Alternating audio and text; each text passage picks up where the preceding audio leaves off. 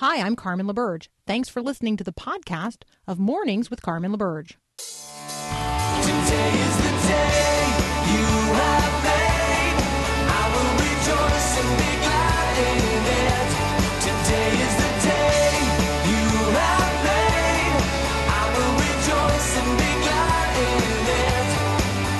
And I won't worry about tomorrow. I'm trusting in what you say. Today is the day. Good morning.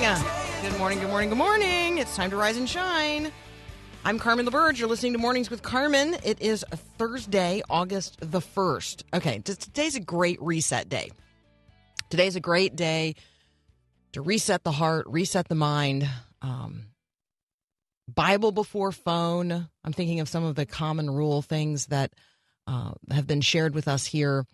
You know, let's do the Bible before we do the phone this morning. Let's talk to God before we talk to others. These seem like really good resets for the 1st of August. I'm terrible at remembering like exactly how the quarters work. So it's January, February, March, April, May, June, July, August. Oh, so we're just in the middle of the third quarter. Like we started the third quarter at the beginning of July. So we're in the middle of the third quarter. So, I can't really do hey, today's the beginning of a quarter because it's not. It's the beginning of something else. I don't know. It's the beginning of August. And so it's a really, really good day for a reset. It's a great day to start looking ahead, obviously, at presidential election concerns because we are embroiled in debates, at least on one side of the aisle, in terms of who the candidate is going to be. And it's a good time to start thinking about school. Even if you do not have school-age people in your home, they are going to be out there walking on little sidewalks, and they're going to be riding new bikes that they got over the summer, and they're going to be stepping into those lanes where you ordinarily drive your car. And so let's be very, very aware. School buses are out there. Kids are at. I'll turn my phone off. Kids are at school bus stops for the first time. They're learning the routes, all those kinds of good things, okay? So let's be very, very mindful. You're saying to yourself, nobody goes to school this early. Schools in Tennessee, some of them started on the 29th. I don't know why. Seems a little crazy to me. But for those of you who have a whole nother month before you go back to school, just know that you're blessed to live in a community where summer lasts until Labor Day, because for some of us, summer's now over and we're going back to school. And so we're going to talk a little bit later in today's program about how we as Christians, regardless of our age and stage of life, can pray for and support those who are in our public schools and those who are just in the education system in general, those who are educating kids, homeschooling their kids, on and on and on. But to lead off this morning, we're going to have a conversation with Ben Johnson, a couple of conversations. He and I are going to talk about the Democratic debate, what reactions to it. I'm going to specifically ask him directly, was Pete Buttigieg wrong that opposing the $15 minimum wage taunts God? If you didn't watch the Dem debate 2 nights ago, that was just straight up use of scripture to slam anyone who does not support the $15 minimum wage. So that's an interesting approach in a political debate. We're also going to talk about whether or not communism is compatible with Christianity, specifically Catholicism, because that is a conversation that is going on in the culture as well. Maybe not in your part of the culture, but you should know about it. And so let me just say this about one headline, and that was the headline that we just heard, that they're searching for a pilot, an American pilot, whose plane went down in Death Valley. People's planes are going down in Death Valley today, metaphorically, all over the place. And so let's be tenderhearted toward one another. Let's be mindful that there are people walking around in deep grief, in fear of death, not knowing that there's a good shepherd with whom they could walk through the valley of the shadow. And so every time you hear Death Valley, I want you to also hear an echo of the 23rd Psalm. Every time you hear it today. And I want you to bring the gospel to bear on that conversation. And walk with people who are walking today in Death's Valley. Let's be those people today. Let's be the people who turn the conversation towards the hearts of those with whom we are walking in this life and in this world. All right, next up, Ben Johnson, the rights writer from the Acton Institute. We'll be right back.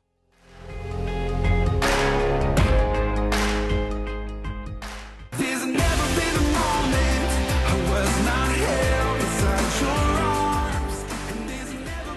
Joining me again today, Ben Johnson, the rights writer. That's how you find him on Twitter, at the rights writer. You can also find him at Acton, ACTON.org. Ben, welcome back. Good to be with you again, Carmen. Okay, so I just want to, let's just start with like your hot take on the Democrat debates, because based on your Twitter feed, you watched them. I did, and I think that as of last night, Biden did what he needed to do to maintain his front-runner status.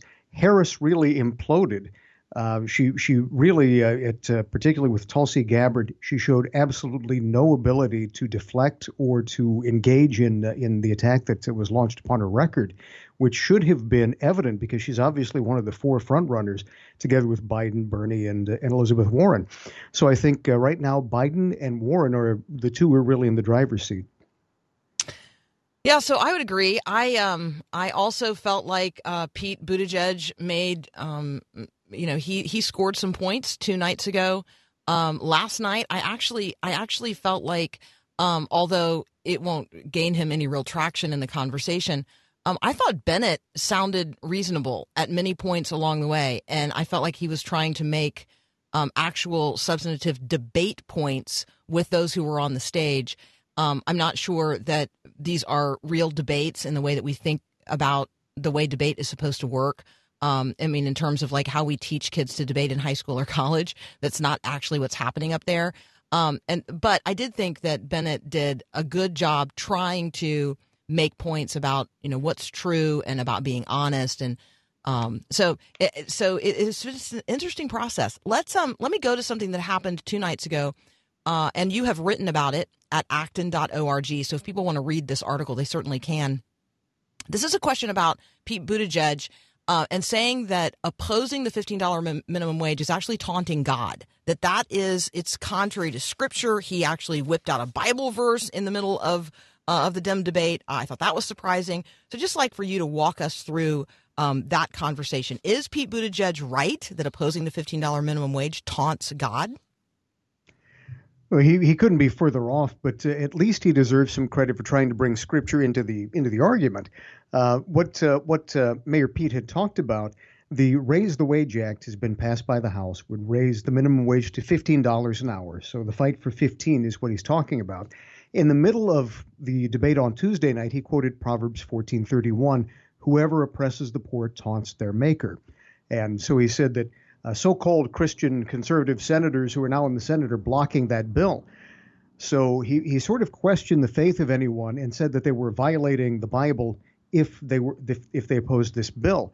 The trouble is, of course, to begin with, on the scriptural level, just the pure exegesis of the verse couldn't be any more wrong. In terms of oppression of the poor, if you look in the Old Testament, in the Hebrew scriptures, whether it's in the law or the prophets, oppression of the poor primarily is about establishing a uniform rule of justice, because the rich could pay bribes and the poor would be denied an equal share. If they had a case against someone who was wealthier, in typical human nature, the wealthier people could prevail. And that was what the Lord primarily was seeking to circumvent when he talked about oppressing the poor. And he also talked about paying the poor their wages. He didn't set a minimum, though, at any place in the Old Testament. I've never found a verse that talks about paying a certain guaranteed minimum. So the idea that if you oppose it, you're against the Bible is wrong in and of itself. And then I think it's a bad idea for multiple reasons as well. Well, we can talk about the reasons you think it's a bad idea. I think that when we talk about Scripture and we talk about wages, probably the parable that comes most quickly to mind for most Christians is the parable where everybody, no matter when they showed up, gets paid the same wage. And we actually, we guffaw at that. We consider that just grossly unfair. Those are day laborers that Jesus is talking about.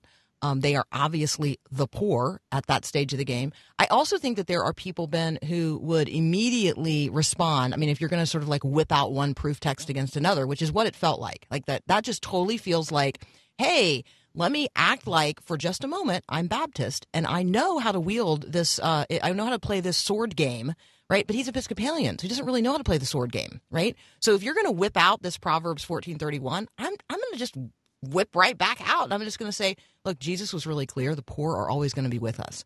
There is a way that that somehow poverty, the reality of poverty in this life of various kinds, is evidence of the fallen state of humanity. We do not overcome that without Jesus. Like, we just don't. And so, it might have been an opportunity for Mayor Pete to put on his evangelical hat, but I'm not sure that he has one. So, right, those are some of the responses that I think evangelical Christians have when we hear somebody whip out a verse of Scripture, because we certainly know how to do that, right? And we also know that that's not an effective that's not effective if we're going to be honest about the full scope of Scripture and our responsibility for the systems of injustice that exist today. I think you've said it precisely. Mayor Pete is an Episcopalian, and he talks about his faith frequently on the stump. There's no doubt about it that he's trying to spiritualize the campaign in some way. And, of course, there's a very long history of people misusing or twisting Bible verses to support their own political views on both sides. Don't get me wrong. This going all the way back as far as you possibly can. But the Bible has been used to justify slavery, been used in favor of and against gambling, and so on. I've even heard the Bible quoted in favor of abortion. So people have used scriptures in order to proof text something by twisting it, taking it out of context. And the scriptures tell us that the scriptures are twisted unto the damnation of those who do so. But what's important for us, I think, as believers in the Word, is to obey and to understand its full scope and to apply it appropriately. And that means speaking where it speaks, being silent where it is silent. And there is no minimum wage proof text anywhere that says you have to pay everyone a certain amount.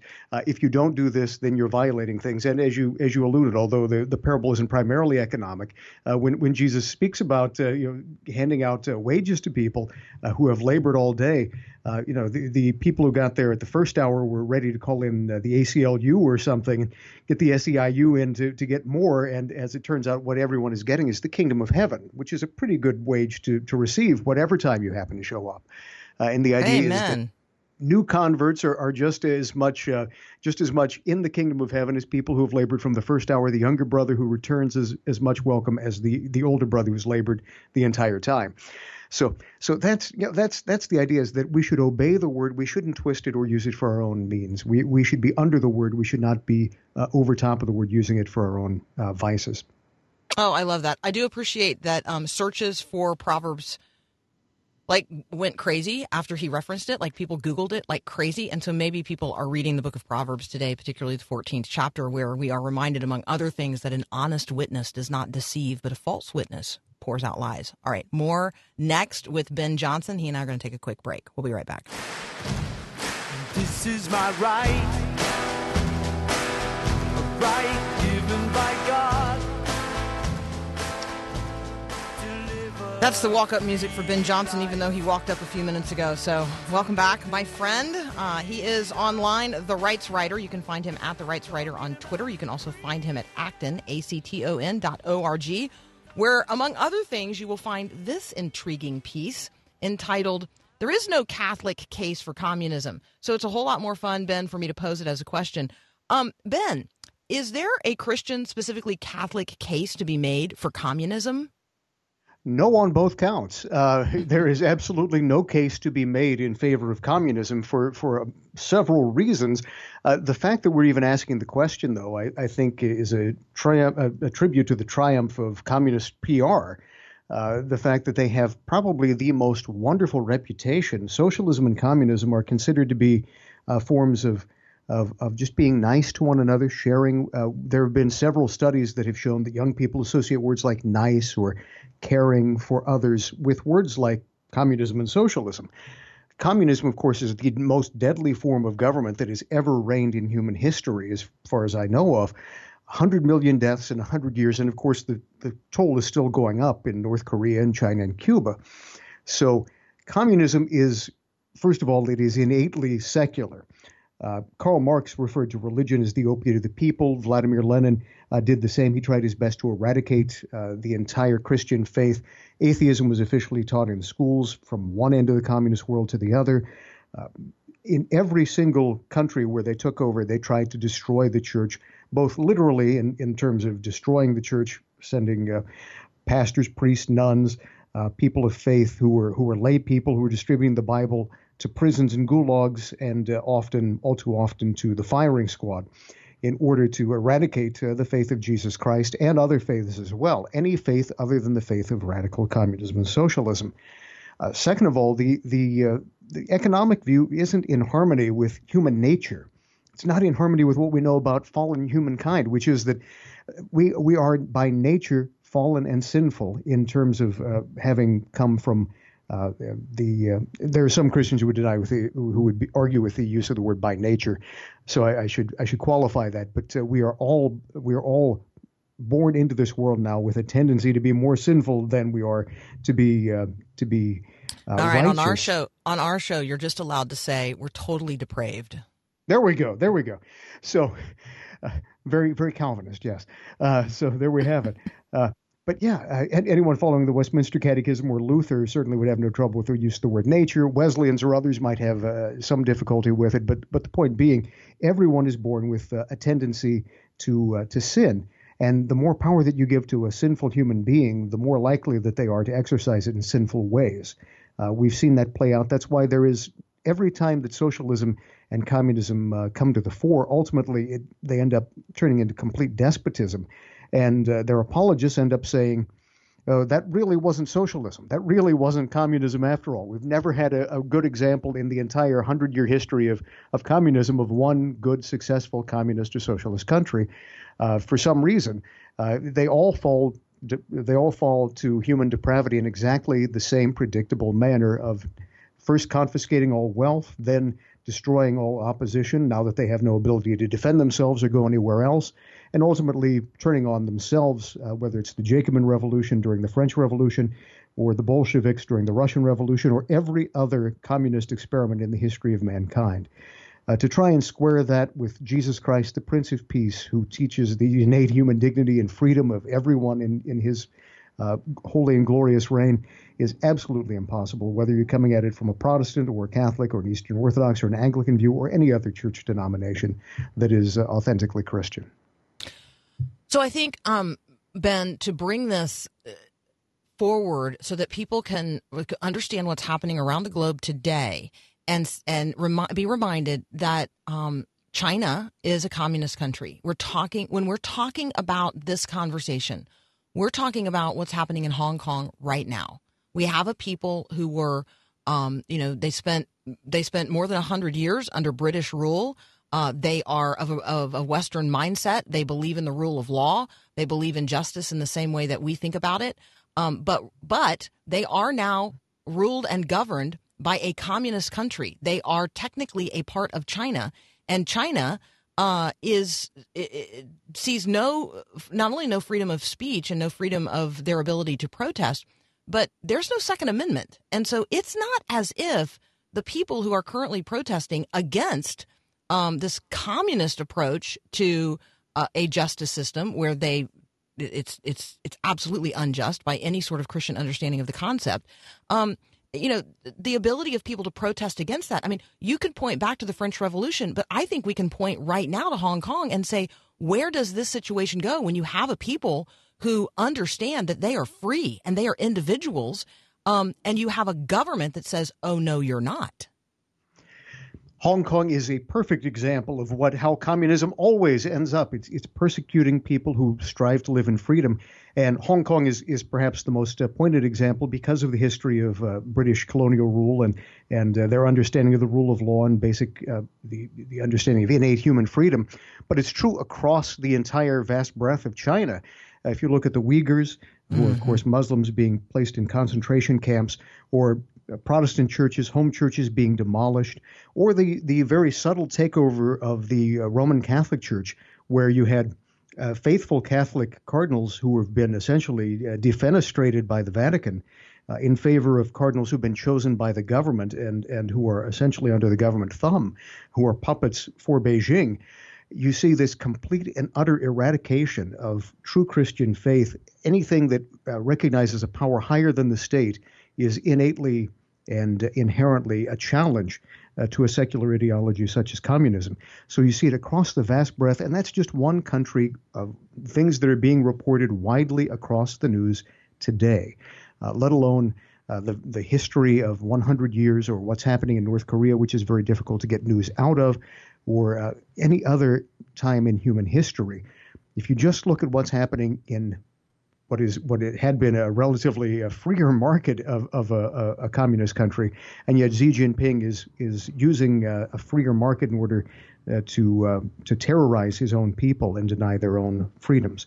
So that's what's happening across the world in the name of communism.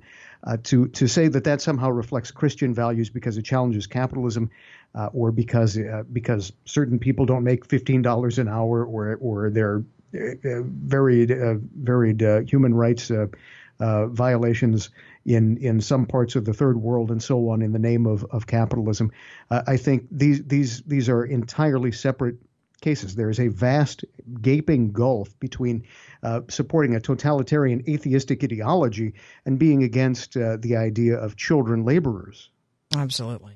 All right, Ben, you and I are going to have to leave it right there. Last night, people Googled Proverbs during the Democratic debate today during my show. They're now Googling defenestration. We'll come back and define it.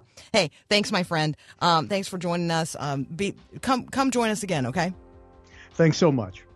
Absolutely. All right, I got to take a quick break. We'll be right back.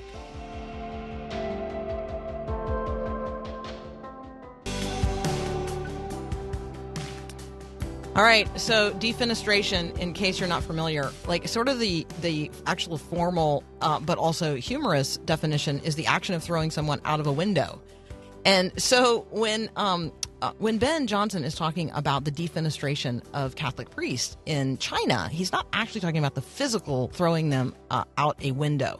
He is talking about the way in which the process has been so perverted by communism that the communists are actually choosing on behalf of the Catholic Church who the priest will be. So it's an action of dismissing someone from a position of power or authority, and doing so in a way that has the effect of throwing them out the window. Now, it does start defenestration, the definition, by an act of throwing someone out of a window, particularly a member of the clergy. So there you go.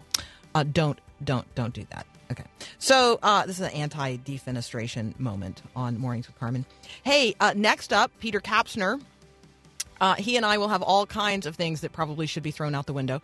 But we are going to talk about the Fortnite Championship. We're also going to talk about Joshua Harris. Many of you have actually texted and said, hey, when are you going to talk about purity culture? When are you going to talk about Joshua Harris and the denunciation or renunciation of faith in Jesus Christ, and that leading to the walking away from his marriage and sort of the concentric circles of devastation that then leaves behind for those who have followed him in terms of an evangelical Christian leader. So we're going to have that conversation. It's a difficult one to have, but it's important. You and I have to be able to talk about these things and address these concerns. So that's up next here with Peter Kapsner.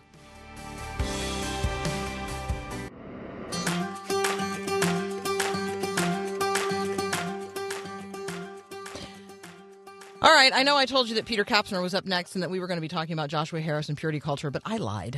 Actually, up right now is Kathy Branzell, the president of the National Day of Prayer, and my good friend, who is waiting patiently right now for us to get her on the line because I had my agenda for the morning a little backwards. So, Kathy Branzell, just for those of you who don't know, she spent her early career as an educator. She taught for 10 years in elementary schools, and then she taught in the education departments at the University of Georgia and Fayetteville State University.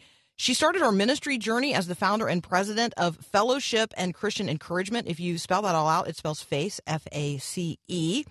So it's the Fellowship and Christian Encouragement for Educators, where for over 17 years, she wrote weekly devotionals to equip and encourage educators. And so I thought it would be really fun, since FACE is engaged in 130,000 public and private schools across, or with 130,000 private and public school educators across the country.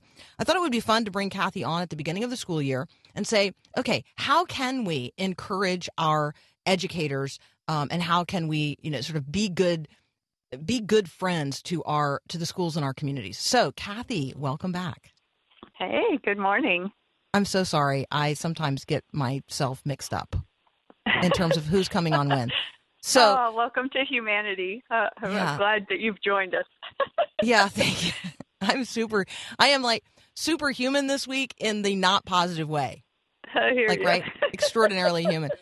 Okay, so I just want to just straight up ask the question, like, as people are returning to school, how might we be praying for our schools and those who are educating our kids? And then we'll do some follow-ups to that. But let's just start there. What are some practical ways that we can positively engage with and pray for our schools?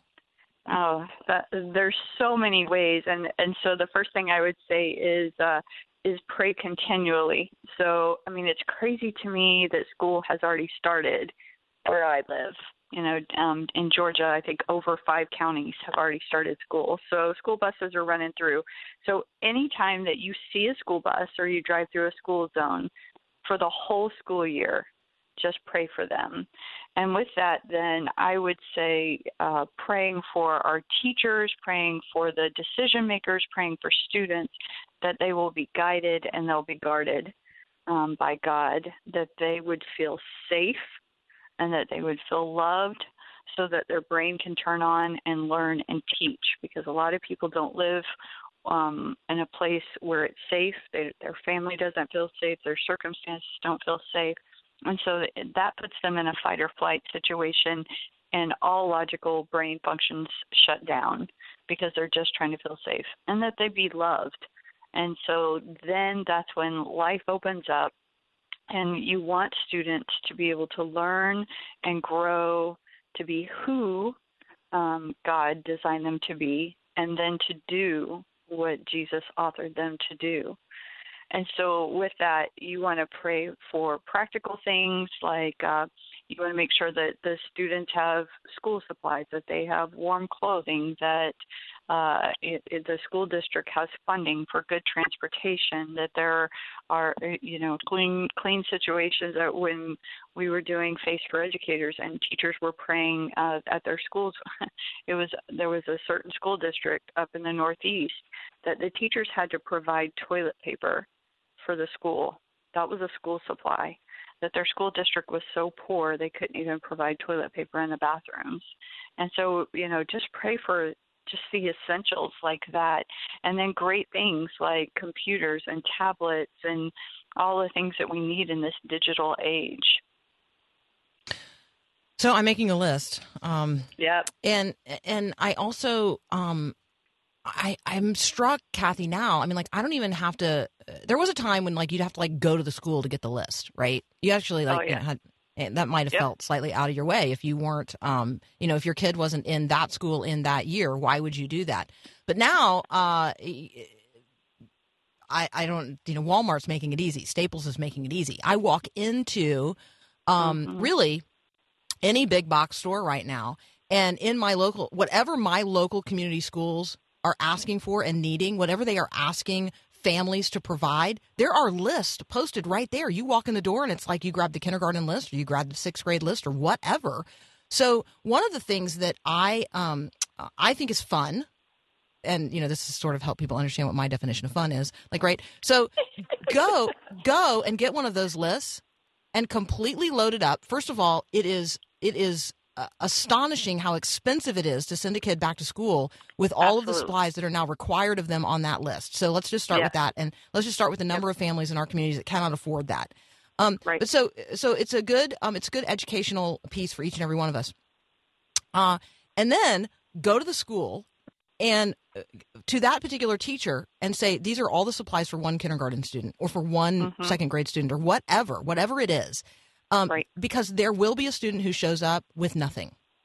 Right. And you don't need to know who the kid is, and you don't need to get all the glory of having met the family and all of that. This is not like, taking turkeys to people's porches on Thanksgiving. This is you doing what is necessary, and it enables a kid to start the school year without shame. Absolutely. And so let's just do that. Let's just be the anti-shame people. And in addition to walking around and putting all of that in the cart and praying for that kid, because that's what I do. That's what I like to do. I like to walk around. I like to collect all the supplies, particularly for a kindergarten student. but you can do it for any age group. And I like to, as I'm picking out which box of crayons or whatever, I'm praying for that kid. I'm praying for the little hands that are going to hold that, burnt sienna and learn how to spell that word, right? I don't even know if that's a color anymore, but you get my point. That's one of my favorite colors. That's funny. Well, there you go. And beyond that, because we all love to go buy crayons and markers. Those are the fun school supplies.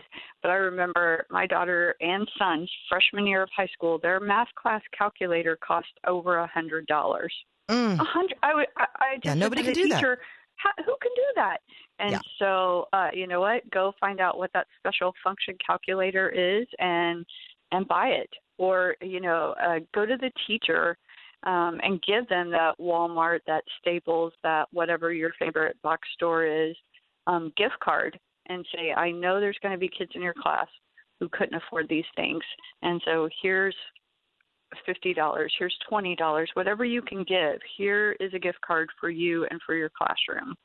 That would be huge. I love that. And then beyond that, so think through the year. Think about as the weather gets cold in some of the areas, especially up there way up north, the winter that people had last year. So what about coats and hats? What are the ongoing needs? Go talk to a teacher, go talk to a principal, go talk to a superintendent, and find out what the needs are. One of the greatest needs that we found out in our county was the huge number of students who went home on Friday after they ate their free lunch at school and did not eat again until they ate their free breakfast on Monday. And these kids were shoving crackers and ketchup, little packets of ketchup in their pockets on Friday afternoon in the lunchroom. And that's what they were going to eat.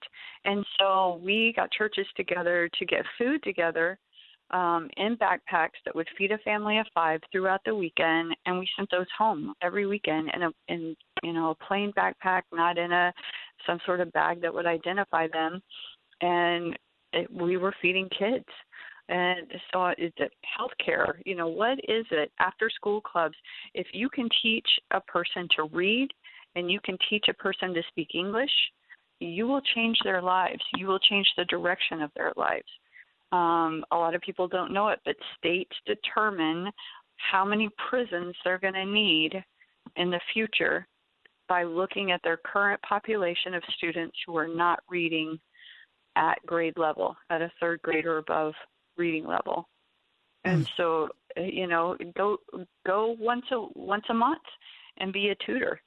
Whatever you can do to volunteer to change lives. There's so much you can do, but we need to be praying every day.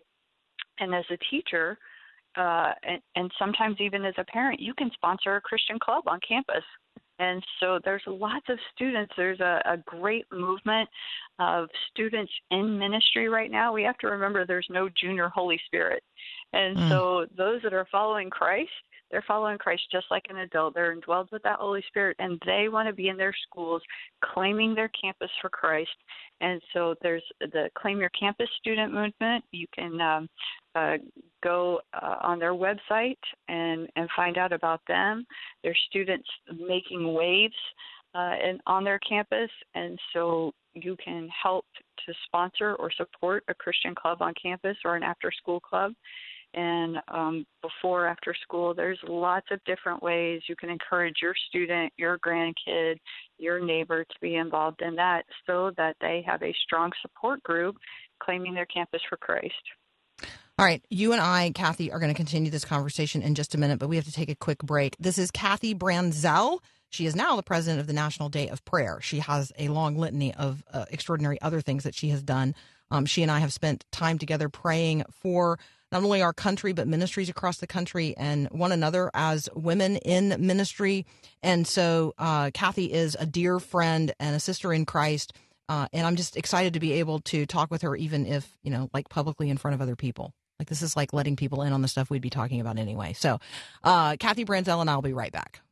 A recent study published by the University of Minnesota found that in the presence of money, even monopoly money, people become more selfish. Hi, this is Callie Breeze with Thrivent, helping you be wise and thrive. I was fascinated by the results of this study. In it, they asked several people to work on a project together. When money was placed in the room, people were less helpful to each other. They wanted to achieve goals on their own, and they were more antisocial. It's true, money and material things make it easier to live independently. But then we feel like we don't really need others all that much. God wants us to live in community. As Paul says to the Galatians, carry each other's burdens, and in this way you will fulfill the law of Christ. When we live in community, we can help each other in times of need and share our time, talents, and treasures with others. I'm Callie Breeze with Thrivent, helping you be wise and thrive.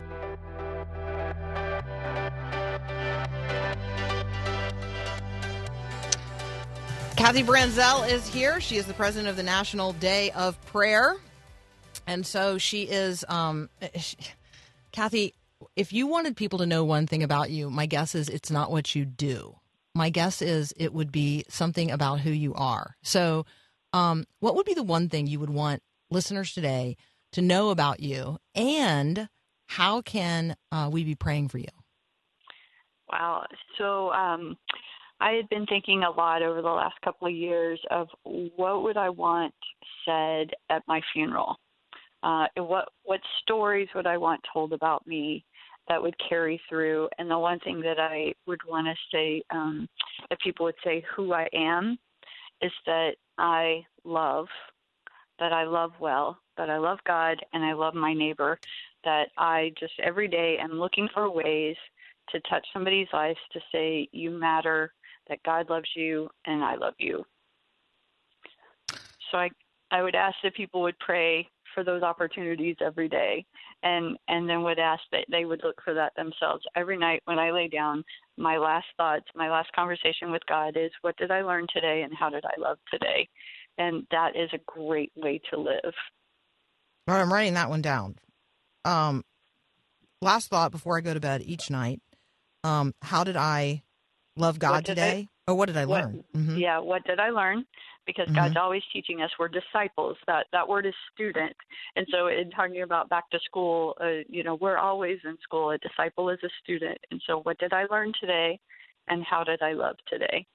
And those are the last reflections I have with God. What were you trying to teach me something today and I missed it? So speak, your servant's listening. You have my full attention. My lights are off. My phone is gone. It's just, you and me, God.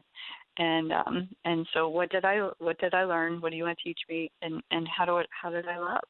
And our schools need love. Our students, our teachers, our administrators, they need love. They need to know they're appreciated. Every human being walks around wanting to be acknowledged. Nobody wants to be invisible. They need to be acknowledged. They need to be affirmed. They need to be appreciated. And we all need affection. Okay, you're good at alliteration. Acknowledged, I love affirmed. Okay, I missed one. Affection was the fourth one. Appreciated. Yep. Yeah. Yeah, I talked kindergarten for a while, so So today we're just going to work on the A's.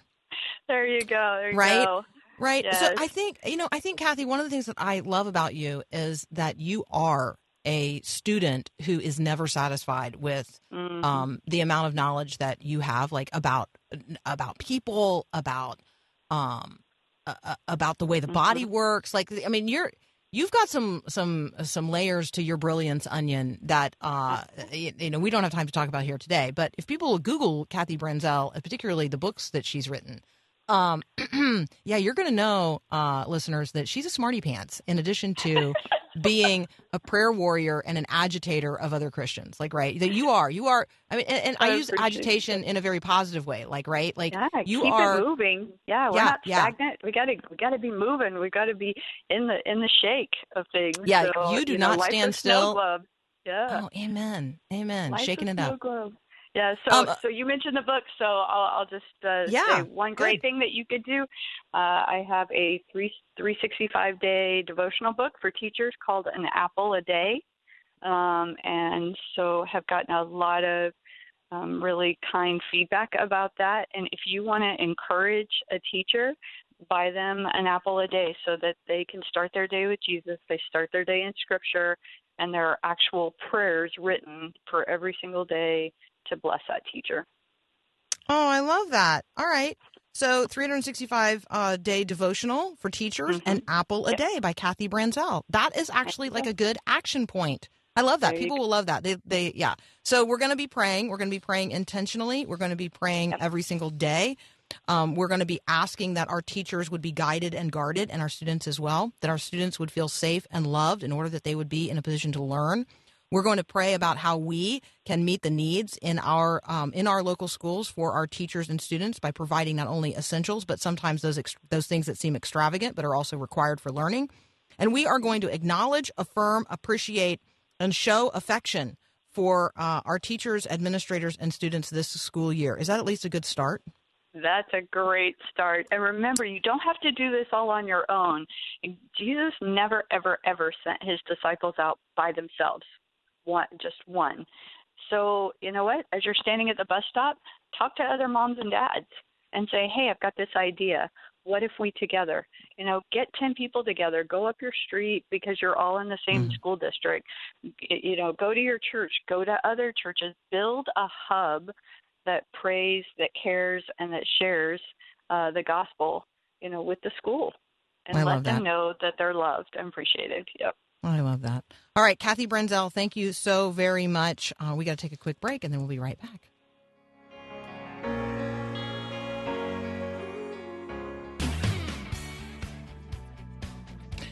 All right, friends, we're going to wrap this up quickly. One of the things you can do is prayer walk your school and your community, praying for teachers and kids as they go back to school, targeted prayers towards those school buses. All right, we'll be right back with Peter Kapp. Thanks for listening to this podcast of Mornings with Carmen LaBerge from Faith Radio.